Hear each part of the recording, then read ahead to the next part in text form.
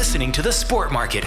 Here to rack the bulls and bears of sport business, your host, Tom Mayonet. What makes the association, the NBA, the best marketed league in North America? What makes the National Football League, the Shield, the juggernaut of sport television and television in general that it is? What's the real economic impact of stadiums and arenas constructed for the purpose of hosting professional sports events and teams? And why hasn't there been a Canadian-based Stanley Cup champion since 1993? Those are some of the overarching sport business storylines that we're going to kick around with you here on this special edition of The Sport Market, where we're rating and debating the bulls and bears of sport business on the Sportsnet radio network and the Sport Market radio network. And we'll start with the NBA. Very topical, very timely, what with last Sunday's NBA exhibition game between the Toronto Raptors and the Sacramento Kings taking place at Rogers Arena. Now, this was the culmination of Raptors training camp held yet again here in British Columbia. And there's a real love affair between the Raptors organization and the BC market for training camp purposes. And there's a number of reasons for that. But one of them is just how strongly supported the Raptors have always been, whether it's in Vancouver or Victoria, hosting their training camps here in British Columbia. It also gives the team an opportunity to sort of gel outside of the glare of the Toronto market, which, of course, they'll have plenty of time to deal with over the course of the 82-game regular season that is the NBA. Of course, this year, with the in-season tournament sort of carved out and a special trophy at the end of the road for that. But this is the 8th time that the Toronto Raptors have held their training camp in British Columbia, and the 6th time in the greater Vancouver area. Of course, back in the day, it was at the Fortia Sport and Health facility, which I had the privilege of being involved with my business partner at Emblematica, Anthony Abrahams, and of course we were supporting Scott Cousins and his team on a very ambitious philanthropic project. Unfortunately, the kind of project that just was so allergic to the pandemic. And the pandemic was the final blow for a project that was just starting to get to break even, but in the process had established unbelievably high standards and special standards and unique standards in terms of sport medicine and science. That's one of the reasons why the Raptors were drawn to Burnaby that year back in the day in the mid-2010s. And that was, of course, one of the trends for the Raptors. They had all this additional sport medicine and science support that they could call on here, making training camp in the Vancouver area pretty safe and sound proposition for Masai Ujiri and the franchise. But you think of all those years ago. Now, of course, this year, they're at the same building. It's now known as the Christine Sinclair Community Center, obviously now owned and operated by the city of Burnaby. And the jewel in the crown, the little cherry in the cake at the end of the training camp, is the Raptors doing their postseason or their preseason. Hopefully they'll be in the postseason, do their preseason game at Rogers Arena. And they did it against the Sacramento Kings.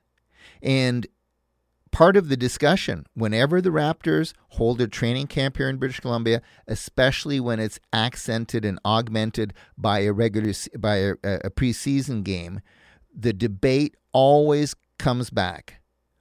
Will the NBA ever come back to Vancouver? Would the NBA ever work again in Vancouver? And it's a debate that's as topical as the entire history of the Raptors, especially since they've been coming back here to Vancouver after the Grizzlies left in 2001. And, you know, my thoughts on it are that you never say never. I've been in the business long enough that I've tried to discipline myself and learn to say you never say never, because in the business of sport, I suppose, like the business of business and the business of life, you should never say never. And I'm certainly in that camp when it comes to whether or not the NBA would ever come back to Vancouver. And I believe it will. I've firmly been in that camp, and I'm in that camp for a number of reasons. But I'll put one caveat on it right off the top. It has to be exactly the right situation. This can't be a team that pays a $2 billion plus expansion fee just to get in the game and then has to build another $800 million to $1 billion NBA arena somewhere in Greater Vancouver. I mean, you're talking $4 billion, coming out of the gates, $3.5–4 billion coming out of the gates. That's not for the faint of heart. You really have to have a very specific set of circumstances, either ownership by Canuck Sports and Entertainment, and so far they've indicated it's not on their radar.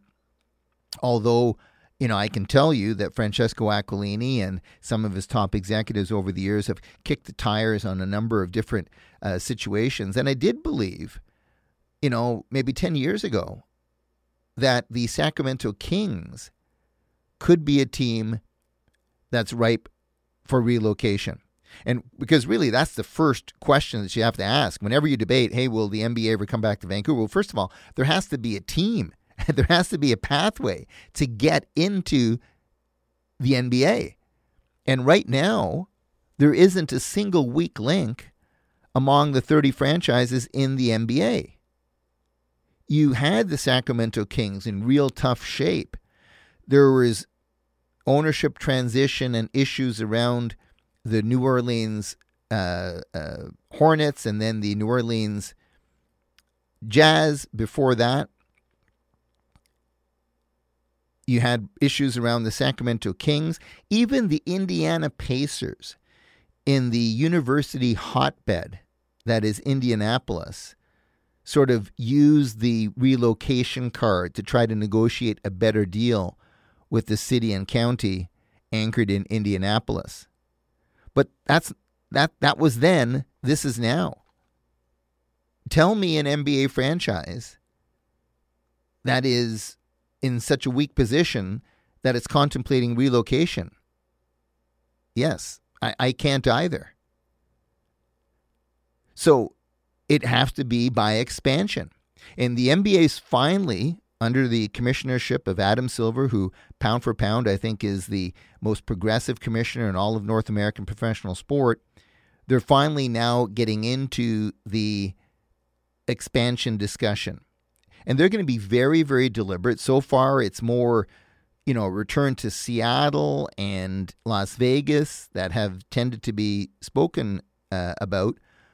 But I do believe in some future expansion. It might be we're definitely talking well more than 5 years, and it could very well be 10 years or more.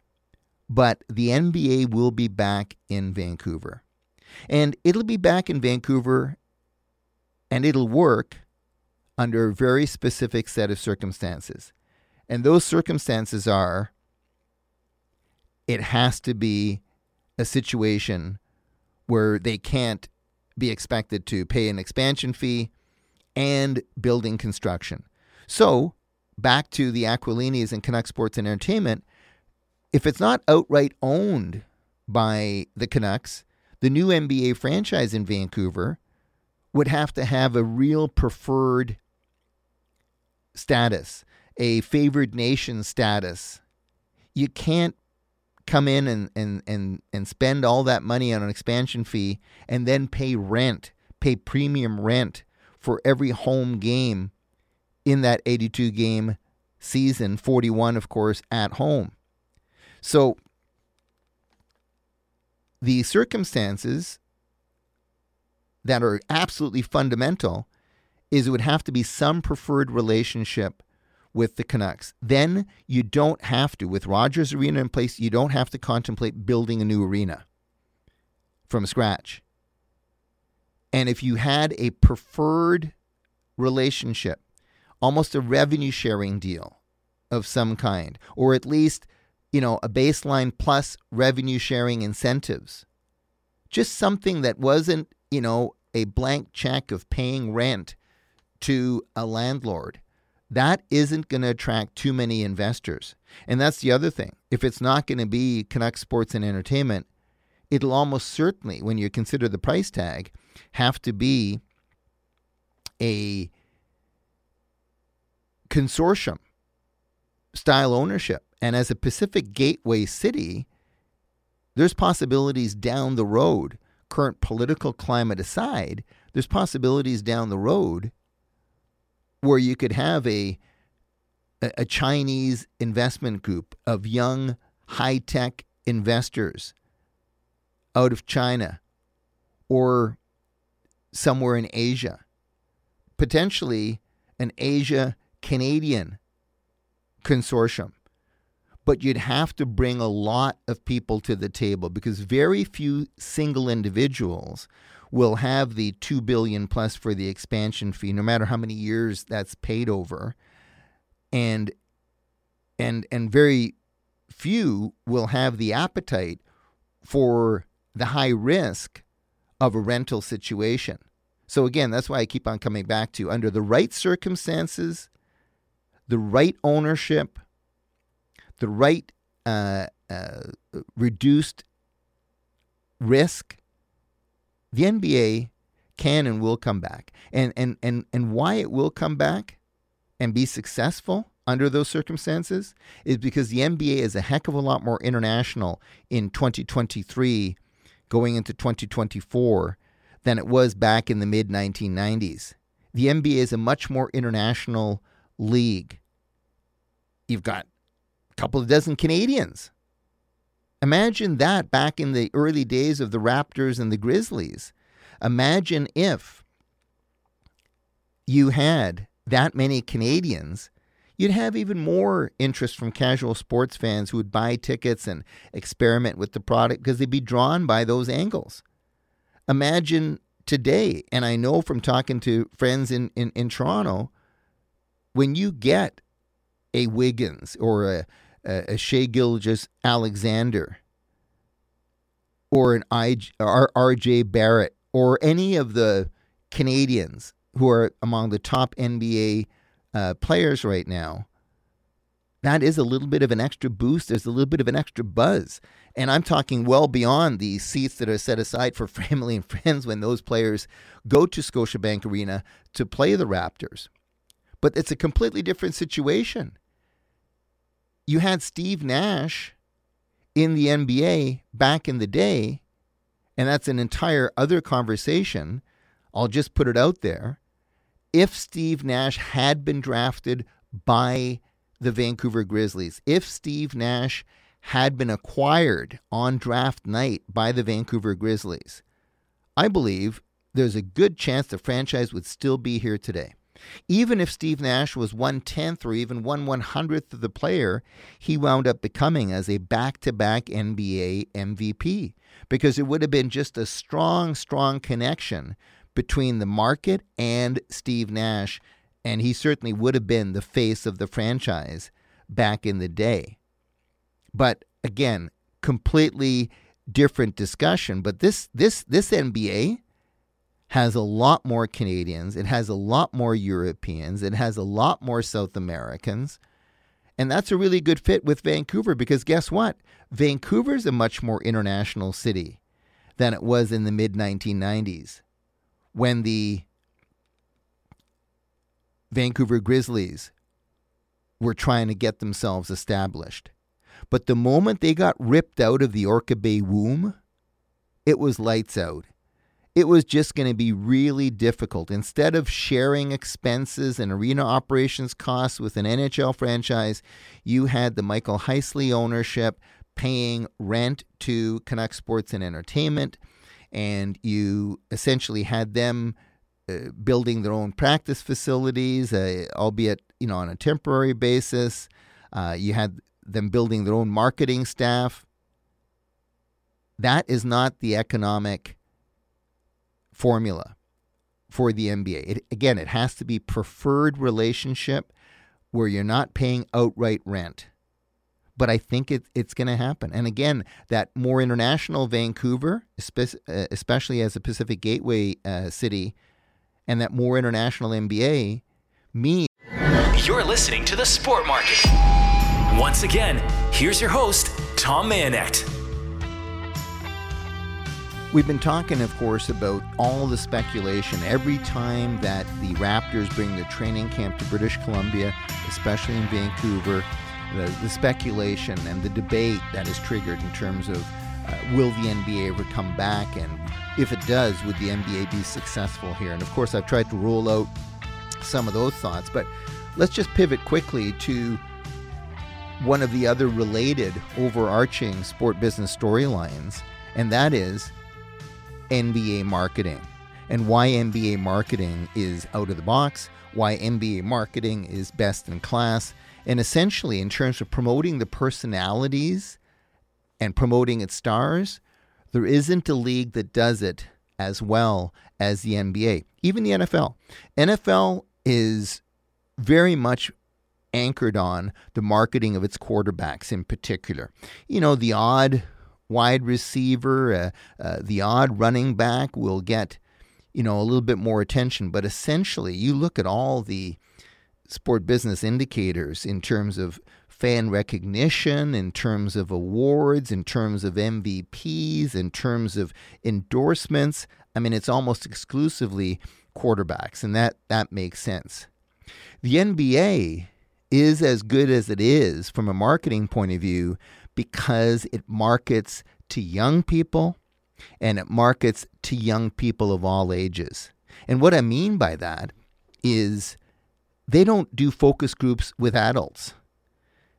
Back in my time in the NBA, and I was the first executive employee of the Toronto Raptors back in the day during the naming of the franchise in 1994, the special event hosting that the Raptors had and hosting the FIBA World Championship of Basketball at what was then Skydome and is now Rogers Center. Of course, that was the original home for the Raptors for those first 3 years, which is unbelievable to reflect back on now that they were able to pull it off, the way they did and thrive until such time as they moved into what is now Scotiabank Arena. But they don't do adult focus groups. My experience in the NBA is that everything is targeted on data mined from the perspectives of 12 to 18-year-olds, in particular 12 to 14-year-olds.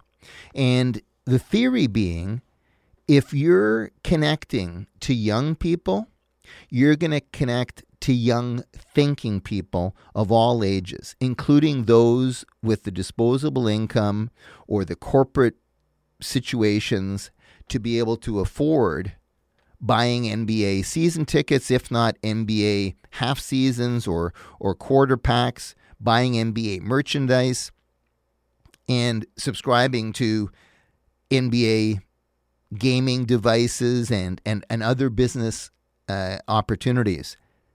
So that's the whole marketing slant of the NBA. Make yourself appealing to young people, focus on that, and then everybody else you need to come along for the ride will come along for the ride by osmosis.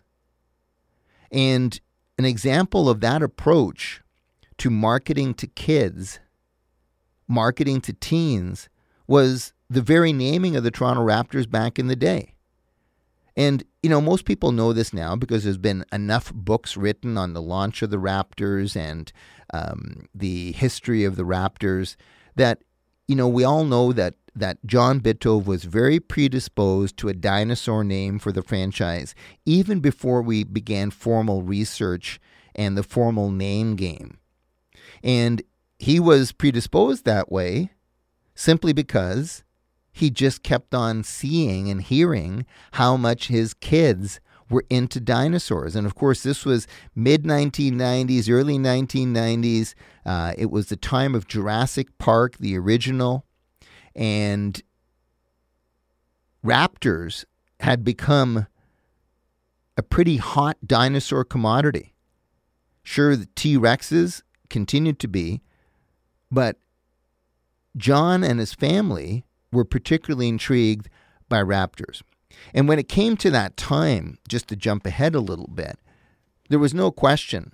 Although T-Rex was one of the suggested names and one of the names that was studied from an NBA point of view and from a franchise point of view, all along there was more of a lean towards the Raptors. And at the end of the day, we said, okay, T-Rex, and I got a smile on my face here because this is part of what I mean about being a kid in a candy store and marketing to kids and thinking like kids kind of thing.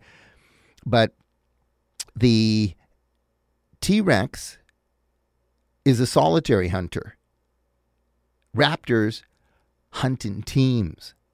And that's why it made that very first Rice Krispies box that I had the privilege of helping to design and populate with content and themes.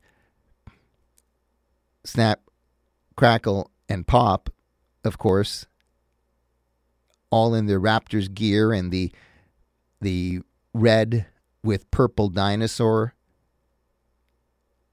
on the cover of the cereal box.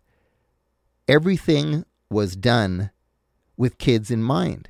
Now, it was a bit of a high-risk strategy because there were a lot of critics saying you can't name a franchise after animals made popular in a movie. But there was enough confidence based on just how popular in general dinosaurs have been the last quarter century, the last 50 years, I should say, and especially continuing to be so over the last, quarter century, that it was an inspired choice. And it's almost like now, when we first launched, people were like, are you kidding me? The Raptors?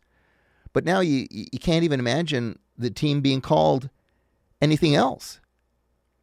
But I'll tell you a little bit of a story from the vault in terms of, again, the NBA approach. The NBA, there was no such thing as a bad idea. In the creative department of NBA properties, and this rubbed off on the franchise, the Raptors when I was there, and then the Grizzlies when I made the move to become a vice president of communications and public relations for the Grizzlies in 1995. So moving cross court at that time had unique perspective in terms of the whole naming process. And again, it was targeted to kids. So we had the Raptors as a contender. T-Rex was a contender. The Grizzlies, the Toronto Grizzlies, was being prototyped for the Toronto franchise. We all know it wound up being passed on to the Vancouver franchise and becoming the Vancouver Grizzlies. Much better fit in Vancouver than in Toronto. But we also had a lot of response through the name game, through our focus groups, through merchandising research and discussions on Dragons. And I'll say it now.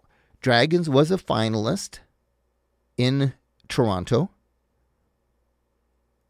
But I believe that if the NBA ever came back to Vancouver, it would have to be considered as the number one naming candidate for the franchise. It just makes way too much sense in terms of A, how important the Asian community would be in supporting a new NBA franchise, and B, reflecting Vancouver's status as a Pacific Gateway city. So, but it's not a new consideration by the NBA. This is 1994. We were talking and prototyping Toronto Raptors, Toronto Grizzlies, Toronto Dragons, even the Toronto Bobcats. Bobcats was a very popular name in the name game. We never seriously advanced the Huskies. And I argue if the situation had presented itself like in 2023 and there had never been a Toronto Raptors, you'd give some serious thought to the name the Toronto Huskies, bringing back the original NBA Toronto franchise name from back in the day, obviously updating it and stylizing it. But from a storytelling situation, as a Canadian franchise, you could do a lot with Huskies. And so much marketing comes down to storytelling, just simple storytelling. And the more engaging your storytelling is, the better your marketing is, the better the engagement you get from prospective customers. So But we never seriously advanced the Huskies. The focus was on, obviously, the Raptors and T-Rex. We probably felt that Grizzlies, Bobcats, and Dragons were second best direction for us than the Raptors. But think of what happened. All the stuff that we did in 1994 and early 1995 wound up being used by the NBA in other applications. So the Grizzlies wound up becoming the name of the Vancouver franchise. Bobcats became the name of the Charlotte expansion franchise that replaced the Hornets when they relocated to New Orleans to replace the hole that was left by the New Orleans Jazz. And then Dragons never really saw the light of day, but they were very close in New Jersey. Trust me, they were very close in New Jersey, the New Jersey Nets at the time, to becoming the New Jersey Swamp Dragons. You can Google it. You can see what those designs were. Those were the original designs that we prototyped in Toronto in partnership and in collaboration with NBA Properties. So again, just, the research done in Toronto had a big impact on other franchises, including the Grizzlies, including the Charlotte Bobcats for a number of years, and including at least consideration and discovery status with the Dragons in New Jersey. And you look at all the marketing that was done, high school trips and assemblies, focus groups with kids, Cineplex Odeon marketing effort done in conjunction with Cassette, our advertising agency back in the day, and sponsored by Sears back in the day. Everything was directed to kids. And that's why the NBA is the best marketed league in North America, because it markets to that it's consistently marketing to the next generation of fans. And by the way, just quick postscript on basketball, back to, whether Vancouver will ever host an NBA team again, and I believe it will. And I actually believe that Montreal is a real candidate. Make no mistake, there's been a lot of discussions over the last 10 years, the last 5 to 7 years in particular, before the pandemic anyway, about Montreal's candidacy for NBA expansion at some point down the road. And again, that would have to be in partnership with the Montreal Canadiens for it to really make business sense. But I'm bullish on 2, possibly 3 NBA franchises in Canada, because we ain't seen nothing yet in terms of the growth of basketball. Basketball is growing, but with 100 Division I NCAA players like almost every year being groomed and cultivated for NBA selection and NBA drafting, you're going to get more and more Canadians. And the more Canadians you have playing in the NBA, the more real that dream is to Canadian kids that they too can become an NBA player, whether they're being brought up in the basketball factory that's Brampton, Ontario, or in the lower mainland of British Columbia, or elsewhere across the country. And I do believe that now with a couple of dozen Canadians in the NBA, and with the participation in the Olympics in Paris 2024 guaranteed, there is a lot of upside for basketball here in Canada.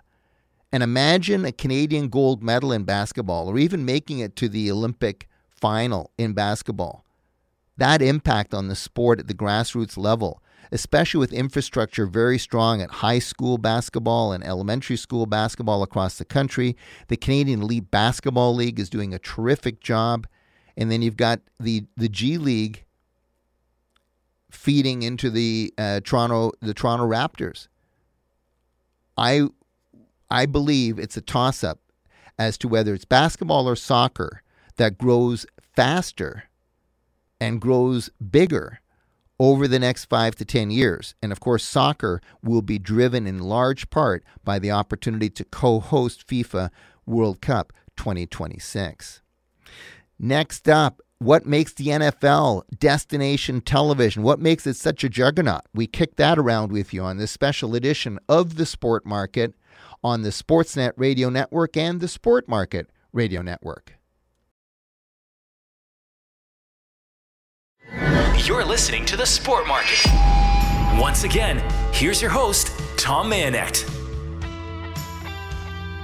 What makes the NFL such a sport television juggernaut? Such a broadcast gorilla? It is destination TV. Now, that's an oversimplification, but the approach that the NFL takes to scheduling its season, structuring its season, and then structuring every week within that season is such a big part of the success of the NFL as a television property. And make no mistake, when you're at almost $20 billion industry, which the NFL is, and you've got $11 billion of that being driven by your national media rights, it basically, that's the definition. In the dictionary beside juggernaut is the NFL's approach to television.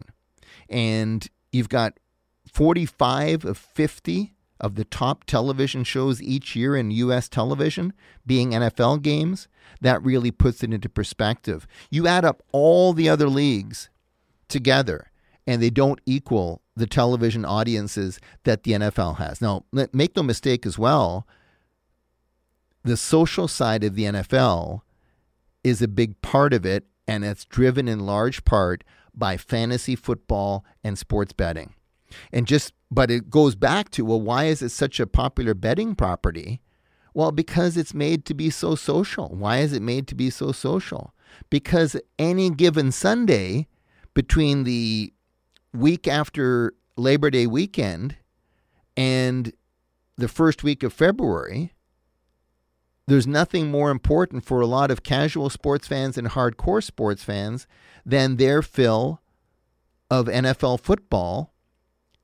And if you're engaged that way and you're able to structure your social life on the weekend around NFL football, you're more likely to talk about it. You're more likely to get into fantasy leagues. You're more likely to consider prop bets and other bets.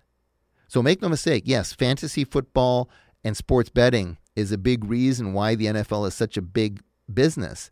But it all comes back to the destination television. So first of all, the way the season is structured, it's 18 weeks over 17 games over 18 weeks. That's a very compressed regular season. It's the most compressed, it's the tightest of all regular seasons in North American professional sport.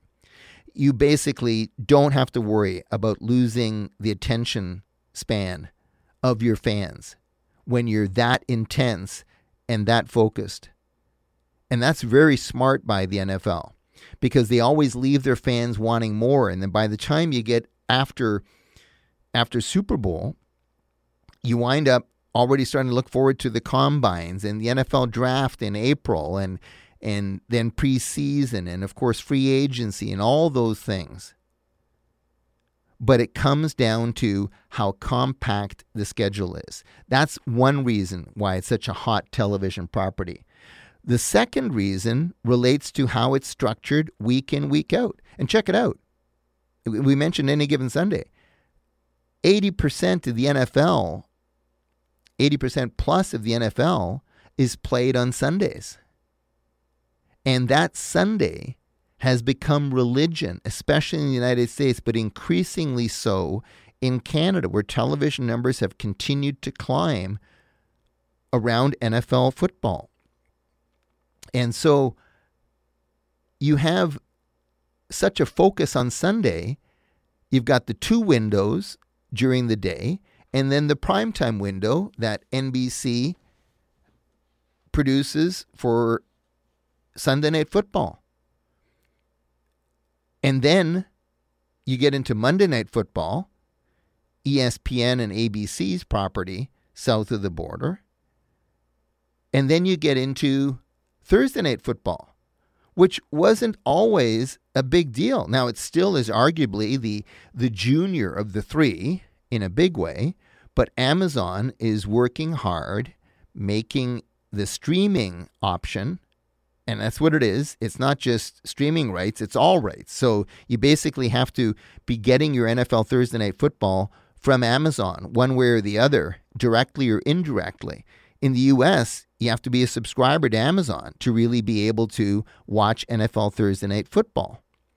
And so it's so compact, just like the regular season. Every week is so compact. The big focus is on Sunday night, on Sundays, 3 sets of games. A lot of you do triple headers every Sunday, or at least you watch part of those 3 games every Sunday. And then beyond that, it's Monday Night Football and Thursday Night Football. Now, late in the season, you get into Saturday football. Then you get into, of course, the special games on Thanksgiving Thursday and now on Christmas Day. And it's inevitable that the NFL will do Tuesday Night Football next. Now, they've got to be careful, and I've said this before, about not cooking the goose too quickly. But right now, every time the NFL rolls out another television property, another night of football, it's been well received. They haven't reached overload yet, and I don't think they will. But those are my takes as to why the NFL is such a juggernaut. And it's so simple. Keep the fans wanting more. We'll close out this special edition of the Sport Market next with a few thoughts on stadiums and arenas and why Canada or Canadian-based teams haven't won a Stanley Cup since 1993. You're listening to this special edition of the Sport Market on the Sportsnet Radio Network and the Sport Market Radio Network. You're listening to the Sport Market on Sportsnet 650.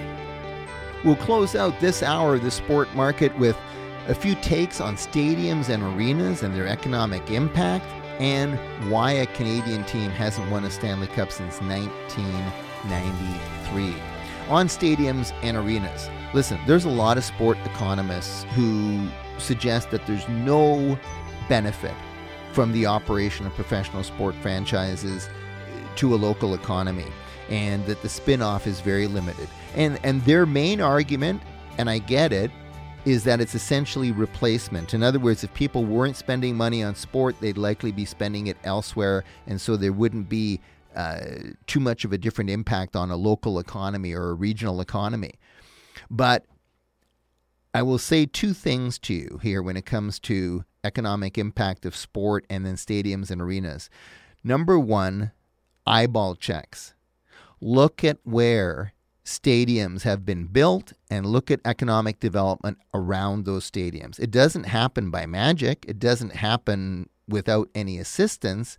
It happens because of traffic to that stadium. And secondly, downtown versus suburban. If you want to have more economic impact, then you plan your stadium to be downtown. And if you want to have the best economic impact of all, you essentially do a stadium cluster downtown. And you look throughout North America, even Vancouver.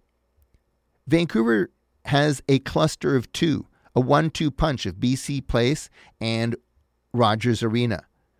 And think of what that was in the years after 1986 and even into the early 1990s, and what it's become now as Vancouver Sports and Entertainment District. And think of what used to be dilapidated warehouses and rail lands has now become Yaletown and very vibrant parts of downtown that continue to be big factors in the local economy. Seattle, the South Downtown Entertainment District. Soto, where you got Lumen Field and T-Mobile Park. Some wanted the NBA/NHL arena there as well in South Downtown. I was among the advocates saying that if you want to continue to make this a really good urban result, you have the public transit, you have hotels, bars, restaurants, all created in that area. You train fans to go to the same place. Now in Seattle, You've still got the two, and that's strong, and that's completely revitalized that part of the city, SoDo. But you've now got Seattle Center as the home of the Kraken. Toronto, it's not a classic Detroit-like downtown stadium cluster, but you've got Rogers Center, Scotiabank Arena, and BMO Field all within a couple of clicks of each other. And especially Rogers Center and Scotiabank Arena being just a short walk between the two buildings. That used to be Brownlands. It's now a very cool part of Toronto. The Expos 2.0, they're talking about a potential ballpark in Griffintown, basically just a few blocks south of the Bell Center. Philadelphia has got Lincoln Financial Field, Wells Cargo Center, and Citizens Bank Park, home of the Eagles, the Flyers, Sixers, and Phillies, respectively. It's not quite downtown, but it's sort of right on, just on the outskirts. Detroit, you can see the three arenas from each other: Ford Field, Little Caesars Arena, and Comerica Park. So, to me, the eyeball check in each of those areas shows that there's something to spin-off. And if you do it downtown, you maximize the spin-off. And very quickly, we'll get into this in future editions of the Sport Market. We often talk about it. Not a single Stanley Cup in Canada since 1993. I was at that game at the old Montreal Forum. And if you would have told me back then that there wouldn't be another Stanley Cup winner in 30 years, I would have said, you're crazy. But that's exactly what's happened. Now, came close in 93 and 94 to having back-to-back Canadian teams win. Canucks came very close. They pushed the Rangers to Game 7. Then you had Tampa Bay and Calgary. Calgary came close, Game 7. The next year after the lockout, Edmonton came close, falling to Carolina in Game 7. Then you had the Sens taken out by the Anaheim Ducks in 5. Then the Canucks, Boston, we all know what happened in Game 7 there. And then the special bonus, unexpected 2021 Stanley Cup final between Montreal and Tampa Bay. That went 5 games. Essentially, Montreal was outmatched there, but it was quite the run. Is it currency exchange issues? You know, from an operating point of view, that might be an issue. But in terms of players, it's not as much of an issue as you think, because they're paid in U.S. dollars. So it's actually an advantage to be buying groceries and stuff like that in Canada. From a tax point of view, I think that's often overstated. Alberta tax isn't as much as California tax south of the border. That's much more like Ontario and BC, is much more like California. So I don't buy that as being the single determinant. But there's the issue of pressure and scrutiny and recruitment. There's a lot of players who prefer to make their money without it becoming such a disruption to them and their families. I think for every one of those, there's players who thrive in being in a hockey market. But I do think there's so much pressure of being in Canada that it becomes a different kind of lifestyle. If you're playing for the Toronto Maple Leafs or the Vancouver Canucks or any of the 7 Canadian teams, compared to playing for the Carolina Hurricanes or the Nashville Predators, make no mistake, those are becoming pretty good hockey markets. But it's nothing like the media scrutiny that you get, especially in the 3 biggest markets of Montreal, Toronto, and Calgary. More on that in the coming weeks and months here at our new home of Sportsnet 650 in Vancouver, the Sportsnet Radio Network, and the Sport Market Radio Network. You've been listening to a special edition of us rating, debating the Bulls and Bears of sport business.